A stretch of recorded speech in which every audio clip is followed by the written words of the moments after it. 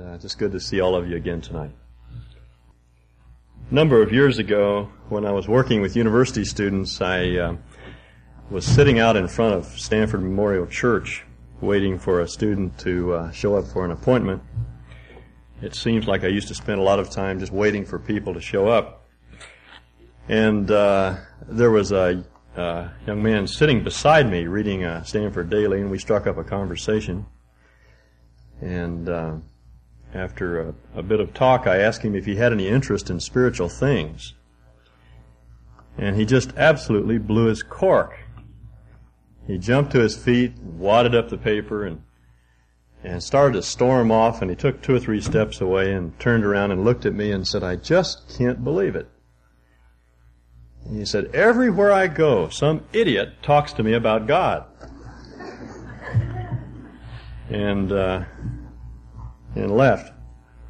I found out later that he was a missionary kid. His parents were Presbyterian missionaries in Taiwan and had been praying for him for years. And the Lord had been hounding him, and it really was true. Every place he went, he encountered someone who confronted him with the gospel. It was just another reminder to me that the Lord really does hound us down. He just never leaves us alone. And I really would have to say that about the last few months. And the sort of things that have transpired in my life. And I'm not implying that some idiot from Boise kept calling me. Not at all. And really there's been no reluctance at any point to come. It's just been interesting to see how every time I headed in another direction, the Lord just kept turning me back. And it's just so obvious that this is the place God wants us. I would have to say, however, that the thing that turned me into pure putty, really the deciding point, was AJ's cherry pies. That's what it just broke down all resistance. I was never the same after that. Now, I'm really convinced that God's will is not a hard thing to find. It's not some secret that God is trying to keep hidden from us. He wants us to know His will far more than we want to know it. He really does. The only way you miss God's will is if you don't want it.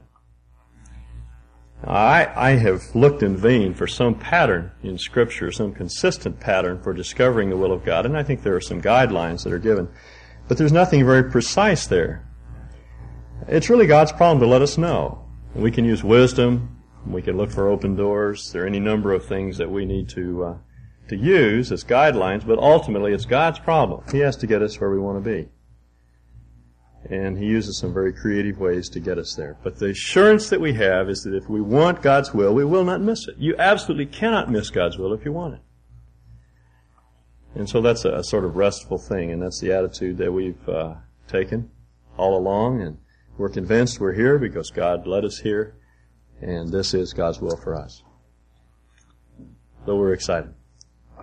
I'd like to have you turn to Acts 20, to a passage that for me, for many years, has been a pattern passage for my ministry. It used to frustrate me terribly when I first began to teach and work with people, that there was no manual in the New Testament for ministry. I kept looking for an ABC approach to the ministry, and I just couldn't find it anyplace. There are basic principles there again, but a specific procedure, a step-by-step procedure, eluded me. I just couldn't find it, and the reason I couldn't find it is because it isn't there. Now, I'll tell you why I think it's not there. If it were there, I think we would trust it. That's what we would follow instead of depending upon the Spirit of God. And one thing I've learned about the Spirit of God is that while there are certain predictable patterns that He follows, basically He is the most creative individual on the face of the earth, and you never know what He's going to do next. And the pattern that He develops in one place, or the plan that He develops in one place, is unique. That's what concerns me a little bit about preoccupation with these How We Did It Here books, that are worthwhile in their own right. I'm not at all against people writing books on how we did it here. But our tendency is to take a book about how we did it here and do it here. And I am convinced that God just doesn't do things here necessarily the way He did it someplace else. So we can't come in with some sort of preconceived plan and foist it down on a group and say, this is the way we're going to do it because it worked there. It doesn't necessarily work that way. He's creative. So we can't find that sort of clearly spelled out definitive statement of ministry, but we can find general principles, and that's what I see here in Acts 20. These principles obtain any place, not just in Palo Alto or just in Boise, but I think they're universal principles. And that's why this passage has been so helpful to me. Now this, Luke, of course, wrote the book of Acts as well as the book of Luke, and he's just a superb historian. I don't think I ever had a good history teacher all the way through school, and even to this date, I've never had a really good history teacher. History is always kind of boring. Although I'm personally very much interested in history. It's hard to find someone who writes good history, but Luke really writes good history, and we sometimes miss that because it's a book in the Bible and we expect it to be unique because it's God's Word. And we miss the fact that Luke is really an excellent historian. And what he does is weave together events and people and motives and all the dynamics that go into good history, so that what you see is a picture of life as it unfolded in the early church. It's good history. One of the things Luke does, it's very interesting, and most people are not aware of it, is to gather together patterned messages to show us how the apostles preached. Now there are 3 messages that are given by Paul that Luke includes. They're obviously shortened because I'm sure he spoke much longer than the record that we have. But they're shorthand notes perhaps that Luke took, a shortened version of these messages. In chapter 13, you have an example of a message that Paul gave to a Jewish audience. That's the message that he gave in a synagogue at Antioch. So we have an example of Paul's teaching to Jews. This is the way he approached the Jewish audience. In chapter 17, you have an example of Paul's teaching to Gentiles when he debated with the Areopagus in Athens. So you have an example of Paul's approach to an unbelieving Gentile audience. Interesting, huh? And then in chapter 20, you have an example of Paul's teaching to the church. So of the 3 classes that the New Testament recognizes, Jew, Gentile, and the church, you have an example of Pauline teaching, of Paul's method of teaching, to each of these groups. What Acts 20 gives us is a sample of the way he would approach a church. This is the way he taught the church. And it's just as appropriate for us today as it was on the day that Paul addressed these words to the Ephesian elders. Now, a second thing that I want you to note about this chapter is that it's very, very easy to divide or to organize. Paul is a very good speaker, and the passage is organized very clearly. If you'll notice, the message begins in verse 18. And when they had come to him, he said to them, and then the message begins at that point, and it goes through verse 35 of chapter 20. In verse 22, you read, "And now, behold, bound in spirit, I'm on my way to Jerusalem." In verse 25, "And now, behold, I know." In verse 32, "And now I commend you to God and to the word of His grace." And that gives us the divisions of Paul's message, this little expression, "and now," which actually marks off a new paragraph, a new set of ideas. Secondly, if you notice, the first paragraph, verses 18 through 20, is all put in the past. All the verbs are in the past tense. I was with you, in verse 18. I did not shrink from declaring to you anything that was profitable. That's all in the past. So Paul, in that first section of his message, talks about his ministry to the church in Ephesus in the past, as he viewed it. And then if you'll notice, verses 20 through 24 are essentially in the present tense. So he's talking about his attitude right now. This is the way I'm thinking. This is where I'm going. This is what I'm going to do. And then, as you would expect, 25 through 31 is cast in a future tense. This is what will happen to the church in Ephesus. And then verses 32 through 35 are Paul's legacy. He hands on to them a sort of last will and testament. Okay? So that's the way the message is put together. Now let's look at it. Look at each section in some detail. Verse 17. And from Miletus he sent to Ephesus and called to him the elders of the church. And when they had come to him, he said to them, "You yourselves know from the first day that I set foot in Asia how I was with you the whole time, serving the Lord with all humility and with tears and with trials which came upon me through the plots of the Jews, how I did not shrink from declaring to you anything that was profitable, and teaching you publicly and from house to house, solemnly testifying to both Jews and Greeks of repentance toward God and faith in our Lord Jesus Christ." Now that's the first unit of Paul's message, and he essentially says two things in that paragraph. He talks first about the fact that he was with them, and he describes the nature of that association, his relationship with them. And then secondly, he says that he declared the truth to them. "I did not shrink from declaring to you anything that was profitable, and teaching you publicly and from house to house." In other words, Paul's ministry to the people in Ephesus was a two-phased ministry. He was with them, he built relationships, he got to know them, he built friendships, and he taught them the Scriptures. And that's the heart of any ministry. Teaching people and loving them. It's what Paul describes as teaching the truth in love. And you cannot do without either element. If you merely teach, you just intellectualize. If you merely love people, you just sentimentalize. You need both. To ask which is more important, relationship or teaching, is like asking which wing of a bird is most important. You just need them both. Without love, teaching is arid and cold and ineffective. You have to build friendships and relationships with people really before you have the right to speak to them from the Word. The thing that strikes me about Paul's ministry, throughout his entire ministry, he worked out of that context of friendship. He could say some of the hardest things that you could imagine to people. Really some very difficult things. Confront people about their sin. Be very straightforward about areas of indifference and departure from truth in their life. But is always done in the context of love. See? You can't do without both elements. As Paul puts it in 2 Timothy, he's writing to Timothy in 2 Timothy, and the problem with young men like Timothy is that they sometimes they tend to weight teaching and the more intellectual side of a ministry, and perhaps not be as sensitive to the need that people have for love and care and concern. And he says to Timothy, "Don't argue with people. The servant of God must not strive, but be gentle with people, patient, in meekness, instructing those that oppose themselves. Perhaps," he says, "God will give them release from Satan who has ensnared them." And Paul's point is that you can't just deliver people by teaching at them. You have to love them as well. And you see that so clearly in Paul's life. That though he was very straightforward in his teaching, he was always very straightforward in his relationship with people. He loved them deeply from his heart. And you can see that, an indication of that element in Paul's life in verses 36 through 38.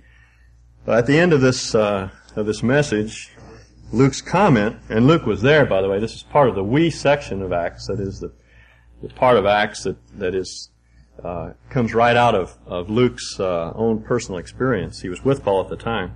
And when he said these things, he knelt down and prayed with them all, and they began to weep aloud and embraced Paul and repeatedly kissed him, grieving especially over the word which he had spoken, that they should see his face no more. That's the kind of love that they had for one another, and it was that sort of climate that made it possible for Paul to teach in an effective way. Now I want you to note that Paul describes for us here the characteristics of his association. In verse 19, he says, first of all, that it involved serving the Lord with all humility and with tears and with trials which came upon me through the plots of the Jews. First, he really did see that what he was doing was service rendered to the Lord. And that for me is a very important concept. We are not fundamentally serving people. Although our ministry is described as that of being a servant to people, we are, more importantly, serving people for the Lord's sake, as Paul puts it in 2 Corinthians 4. We are serving the Lord.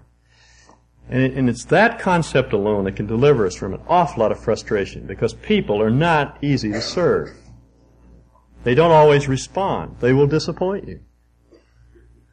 And if we're serving people alone, we're going to get awfully disillusioned. We have to see that ultimately we're serving the Lord and not people.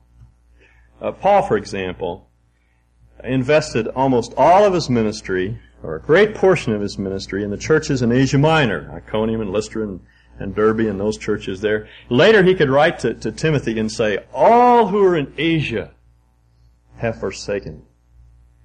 Well, that's all the people that he had ministered to through the bulk of his life. And yet they turned against him.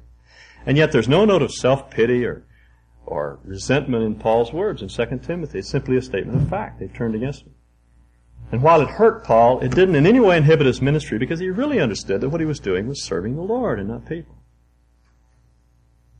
Many times I come home all bummed out because of the way somebody treated me, or the way they didn't respond to something that I said, or in a way that I expected. And Carolyn has said to me, men will always disappoint you. Try Jesus. That's a good word. People will always disappoint us. And the thing that keeps us dogged in our pursuit of our ministry is recognizing that what we are doing for the Lord's sake, and not merely for people's sake. That's number one. The second thing that Paul says here in verse 19 is that he served with humility.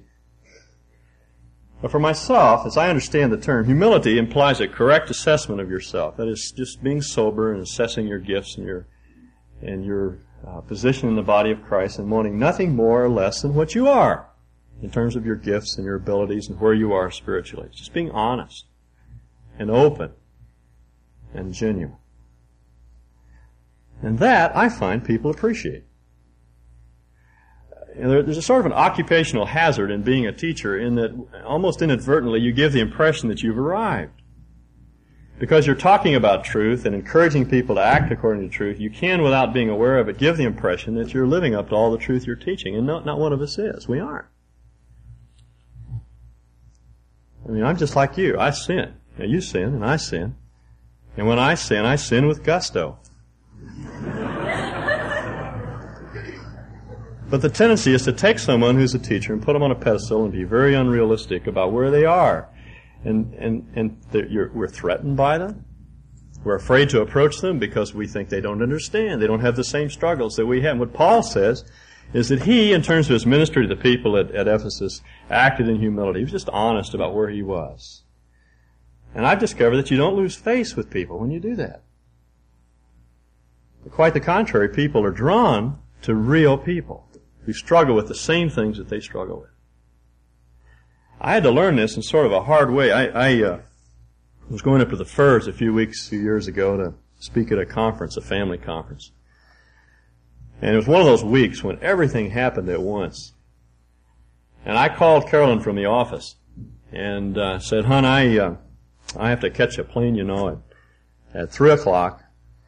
And I don't have time to get home and pack. Would you throw some things in a suitcase? And I'll just whiz by and pick these things up and go on down to the airport." I said, "Fine." So I was a little late getting away from the church, and it was a little after 2 o'clock, and it's about a 40-minute drive from my house to the airport, and I was running right down to the wire. So I dashed through the house, ran into the living room to pick up my suitcase, and there was a suitcase, and here were a couple of shirts over here, and I looked inside, and there was hardly anything in there. And I said, "Well, what's going on?" And she said, "Well, this happened, and this happened, and this happened, and I just couldn't get it all together." And I just blew my stack. I was storming around the house like a little king. And it sounded like one of those, that hypothetical situation that Steve set up for us this morning, except it really happened. And we were standing about a foot from each other, yelling, and finally I just threw some things in the suitcase and stormed out the front door and threw them in the back of my car and slammed the hood, and I'm sure that was neat for all the neighbors. And I drove off to the airport, and I don't know about you, but once you throw a little temper tantrum like that, it doesn't take you long to see how silly you look. And I was about halfway to the airport, and I really felt like a fool. And I got to the airport, and I called Carolyn and apologized, and she cried. You know how women are. And But I had just this tremendous heaviness of heart all the way up there on the flight, and we got there, and I started teaching, and it was ironic. I had chosen as the first passage, that the 1 Peter 3 passage on the home, and I got down to verse 7, husbands, live with your wives according to knowledge, because she is a weaker vessel, because you're joint heirs of eternal life, and all of that. And I was so smitten in spirit, I couldn't even talk. And so these were Canadians mostly. You know how conservative Canadians are. And so I stopped right in the middle of what I was doing and just told them what had happened. People gasped, turned white. But it was one of the neatest conferences I've ever had. I had people come up afterward and tell me, yeah, I understand. We do the same thing. And I learned from that God doesn't expect perfection, He expects progress. That's all He looks for. He just wants to see growth. And we're all struggling with the same things, and we need to be honest about it. We're all just made out of dust. God knows our frame. He knows what we're made of. He's not disappointed in our failure, and we shouldn't be disappointed in one another when we fail. We ought to just be honest and open and work together for one another's growth. And that's what Paul's talking about here, I believe, when he speaks of humility. And then thirdly, with tears and with trials. And let me summarize just a whole lot of thoughts by saying that I think what he's talking about here is empathy. Just caring about people. Understanding the struggles that they go through. A number of years ago, we discovered a tumor on our middle boy's arm. He was about 13 at the time, and the doctor told us that if it was a melanoma, that they'd have to take his arm off. And boy, what a shock for parents. And I just remember a neighbor came over, and he didn't say much. He could have laid a lot of theology on me because he knew a great deal of truth. But he just sat in our living room and just wept. And I knew that he loved me. I knew that he cared about me. And that's what Paul's talking about. You see, it's out of that kind of context that we minister, a climate of caring for one another and upholding one another and loving one another. You can say almost anything to anyone if they know that you love them. And that's Paul's point. And so I see here the heart of any ministry. It involves teaching and not shrinking back from even saying the hard things and confronting people in areas where they're walking in disobedience. But coupled with that is a spirit of compassion and love and caring. Okay, that's the first thing I think we can learn from this message. Now verses 23 through 24. And now, behold, bound in spirit, I am on my way to Jerusalem, not knowing what will happen to me there, except that the Holy Spirit solemnly testifies to me in every city, saying that bonds and afflictions await me. But I do not consider my life of any account as dear to myself, in order that I may finish my course and the ministry which I received from the Lord Jesus, to testify solemnly of the gospel of the grace of God. Just a couple of comments. He refers to his course and his ministry. He describes for us what his ministry is. It is to testify solemnly of the gospel of the grace of God. If you're careful in your definition of gospel, you'll realize that the gospel is not merely the introductory facts of the good news. It's not merely the 4 laws or those fundamental statements that get people into the family. The gospel is the full range of God's truth. It's the whole counsel of God. Paul, for instance, states in Romans, I am not ashamed of the gospel of Christ, because it's the power of God unto salvation. And then he proceeds from that point to tell us what the gospel is. And it's all the book of Romans, you see. So the gospel is more than merely introductory facts. We limit it to the evangelization of the lost.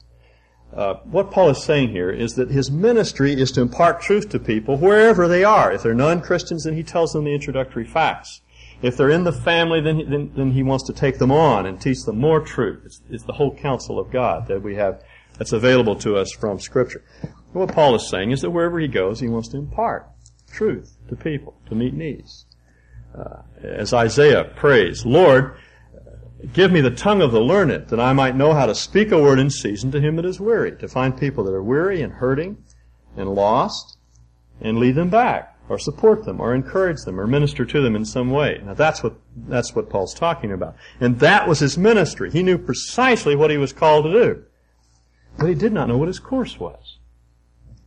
His course was a specific procedures that he would go through for that day, the activities of that day. Now, at the end of his life, in 2 Timothy, he writes Timothy, and he looks back over his life, and he knows he's going to die, and he says, "I've finished my course." But at this point, he didn't know what it was. Now, we know, because we read the last chapter in the book. He went on to Jerusalem. He was taken captive there. He did suffer, as he says. He was sent to Caesarea.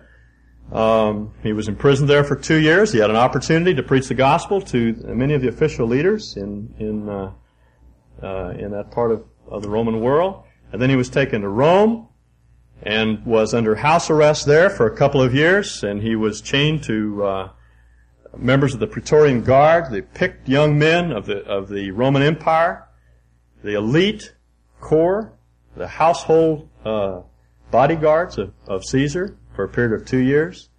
And he could say in the book of Philippians, "The things that have happened to me," that is my imprisonment, "have proceeded unto the furtherance of the gospel," because, as he says, the gospel is making its way through the Praetorian Guard. These fine young men who would be untouchable, generally speaking, impossible to get to. There'd be no access to these men. They were finding the Lord and taking the gospel throughout the Roman Empire. Now, who could predict that at this point in Paul's life?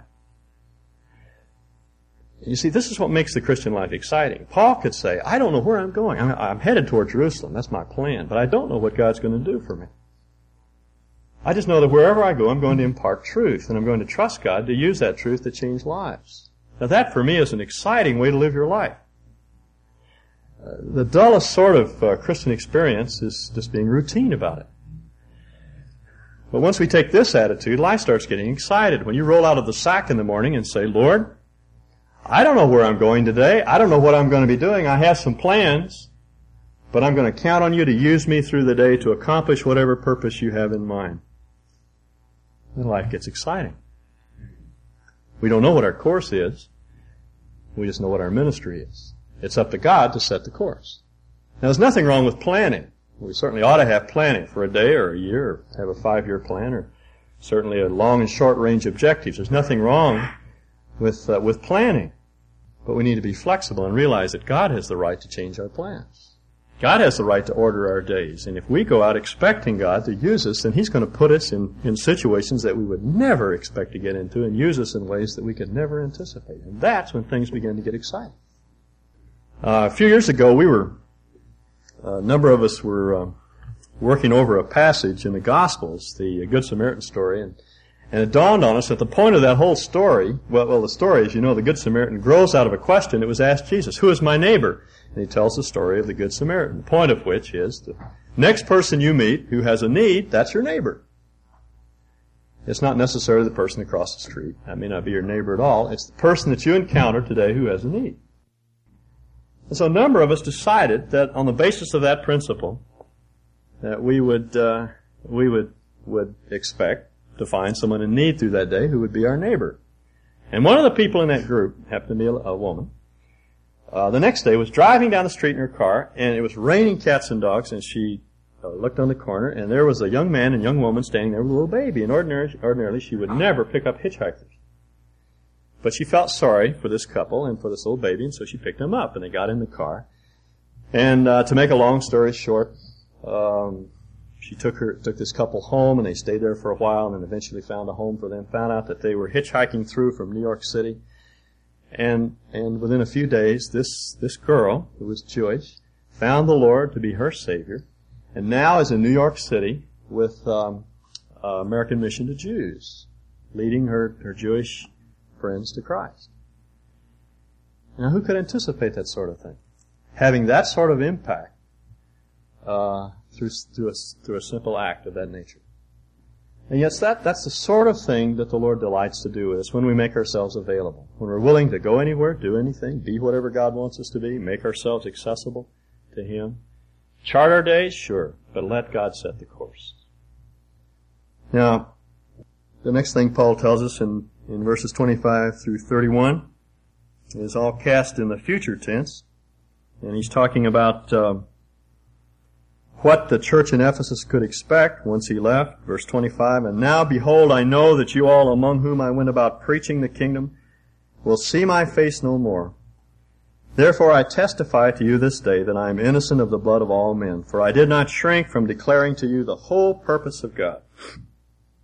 Be on guard for yourselves and for all the flock among which the Holy Spirit has made you overseers, to shepherd the church of God which He purchased with His own blood. Let me say incidentally, this gives us some idea of the worth of God's church. He purchased it with His own blood. It is infinitely valuable, and we must see the church in that light. We are not playing for nickels and dimes. It cost the Lord dearly to buy out the church, and therefore we need to see it as He sees it, as a very valuable thing, and never use it as a means of exalting ourselves, furthering our own ego, but to be servants for the cause of Christ, to build His church. It's a valuable, valuable thing. Verse 29, I know that after my departure, savage wolves will come in among you, not sparing the flock. And from among your own selves men will arise, speaking perverse things to draw away the disciples after them. Therefore be on the alert, remembering that night and day for a period of 3 years I did not cease to admonish each one with tears. It's worth noting, I think, that Paul is passing on his responsibility here to the elders to feed the sheep. We noted in the introductory statement in verse 17 that the church in Ephesus had elders. That is, there was a multiplicity of leaders. The New Testament knows nothing of a dominant figure in a church. As a matter of fact, it is condemned. John speaks of Diotrephes, who loved to be first. The pattern of leadership in the New Testament church is always team leadership, a group of men working together to feed the sheep, complementing one another with their gifts and their perspective on truth, because no one individual knows all the truth, has all the gifts in order to fill out the body completely as God wants to see it mature. And therefore leadership is always seen in the New Testament in terms of team leadership. And this is what Paul is talking about here. He's passing on to the elders the responsibility of equipping the sheep, feeding the sheep. So it doesn't rest on one person, but on all the elders. That's their responsibility. But the thing that strikes me about this passage is that Paul passes on to them the responsibility of leading and feeding the sheep because, he says, there will be attacks from without and from within. He describes savage attacks from the outside, wolves who spring in on the flock. These are the more obvious attacks, the heresies that come in from outside that will make inroads into the flock. And the elders need to be aware of these attacks. But more importantly, he talks about those from among your own selves, verse 30. From among your own selves men will arise, speaking perverse things to draw away the disciples after them. In other words, from within the body there will be men who will rise and who will look good at least at first hearing. They'll sound good. But they're distorting the truth. And Paul says the answer to this sort of thing is to teach the truth. In other words, be positive. Don't be negative.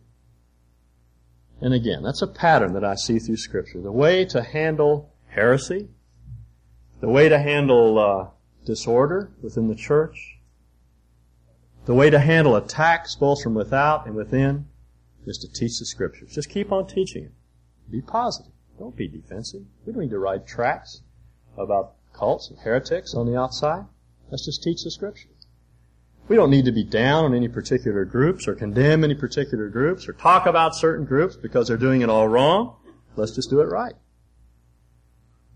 There are people all around us who don't do it the way we do it. There are people all around us who don't believe the truth, who don't know our Savior. Well, let's love them. Let's be concerned about them. But let's not be negative. Let's just teach the truth. Because the truth is its own best witness. When we teach the truth, there's a sort of a self-apologetic in Scripture. It's self-confirming. People, once they begin to lay hold of truth, it begins to change their lives. They know it's true. We don't need to defend it. Luther described the Bible as a lion. You don't need to guard a lion. You just open the door and let it out. It'll defend itself. So let's don't be negative. Let's don't talk about other groups. Let's be positive and constructive and build. And then finally in verses 32 through 35, Paul gives what I think is his last will and testament. And now I commend you to God and to the word of His grace, which is able to build you up and to give you the inheritance among all those who are sanctified. I have coveted no one's silver or gold. You yourselves know that these hands ministered to my own needs and to the men who were with me. In everything I showed you that by working hard in this manner you must help the weak, and remember the words of the Lord Jesus that He Himself said, it is more blessed to give than receive. You know, you look all the way through the Gospels and you'll never find that statement. That's one of the lost words of Jesus that Paul recalled. This statement, it is more blessed to give than receive, doesn't occur anywhere in the Gospel, but it is from the lips of our Lord. And Paul says that was the pattern of my ministry. I was a servant. He worked hard to support himself. He labored at his trade in order to support himself when it was appropriate. And he was setting the pattern for the people that he ministered to of servanthood, because after all, that's what leadership is all about. Leadership's not lordship. It's not lashing people. It's not demanding that people shape up. It's serving. Jesus said the Gentiles, they assess leadership by how many people they rule over. You ever hear anybody say that in the world? You know, I have 15 people working for me. Or I have 90 people under me. That's the way the world assesses leadership. But that's not the way the Lord wants us to evaluate leadership. Leadership is always servanthood. It's how many people we serve. And Paul says that was the pattern of my ministry. I worked hard to serve you. And I did it all, Paul said, so you could be independently dependent on the Lord. You see what he says in verse 32? And now, I commend you to God and to the word of His grace, which is able to build you up. And he got on that boat and he left, and as far as we know, he never went back to Ephesus. But he didn't need to, because he had left behind the essential elements. He left the God of the Word and the Word of God, and that's all they needed. If they had the Lord and they had learned to trust Him, and they had the Word and they'd learned how to understand it and to live according to it, that's all they needed. And in effect, Paul just preached himself out of a job and let God take the consequences. And that's what we need to do. These are not just, this is not just a pattern for, quote, ministers. This is a pattern for all of us. To labor to present men and women mature in Christ.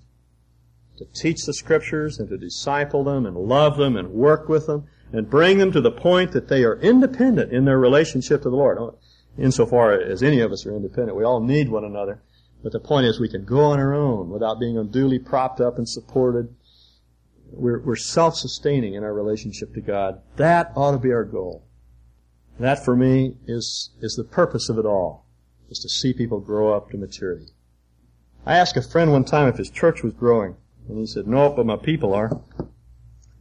And I thought that's wisdom. Because that's really what counts. And I really don't think any of us ought to care if Cole Community Church grows numerically. It will. Because I think as we begin to minister, as God sets the pace for us, people will respond to it. But that's not the issue. People, the important thing is people. People are God's most important product. Are people growing? Are they maturing? Are they learning to walk independently with the Lord? That ought to be our goal. Not how well-known Cole Community Church is. Not how impressive our buildings are. Not how good our teachers are. Not how wonderful our school is. As good as all those things are, that's not the end result of it all. The real issue is, are we turning out people that are mature in Christ? That's the issue. And we ought to evaluate any program on that basis. To what extent does this further that goal? That changes our perspective on a lot of things. If we're really interested in people rather than programs and things of that nature, it will change much of our ministry. We really will not care where people go to church, will we? The important thing will be that people grow. They don't have to all come here. They don't have to all be involved in our programs. When we start getting provincial and we feel that it all has to happen here and we have to be responsible for it all and all has to generate out of our congregation and everything that happens has to happen here, God will take our lampstand away. The Scriptures are very clear that if you want to receive from God, you have to give. You have to give it away. Jesus said, full measure, overflowing, pressed down, and it will be given to you. That's true of individuals. Jesus said, if you want to save your life, lose it. If you want to lose your life, then try to save it. The most miserable people I know are people that are looking for people to minister to them. They always want to be served. They're concerned about themselves, and they're just terribly unhappy. The most satisfied people I know are people who just give themselves. If that's true of individuals, it needs to be true of the church. We just need to give ourselves in loving service. Give our buildings, our buses, our time, our labor, our effort, our people, whatever. to minister to the needs here in Boise. If we do that, God will give us a ministry. He'll exalt us. Now, I wish I could say that that if you watch me long enough, you'll see all these things happening in my life. You won't. But that's all right. We're all under construction. I read a story once about a Texas cowboy who had the Lord's Prayer inscribed on the wall at the foot of his bed, and every night he'd come home tired and he'd jump in bed and he'd say, "Them's my sentiments, Lord," and he'd go to sleep. And I don't advocate that as a prayer life, but I think I understand. And I really have to say, when I look through Acts 20, those are my sentiments. We thank you, Lord, that you're the one who makes life exciting, who gives us the will and the courage to be venturesome, to try things that have never been tried before, and to act in ways that seem to us unreasonable, and yet they're actions in faith, and actions based upon your word. Teach us to be men and women of faith who trust you with all of life.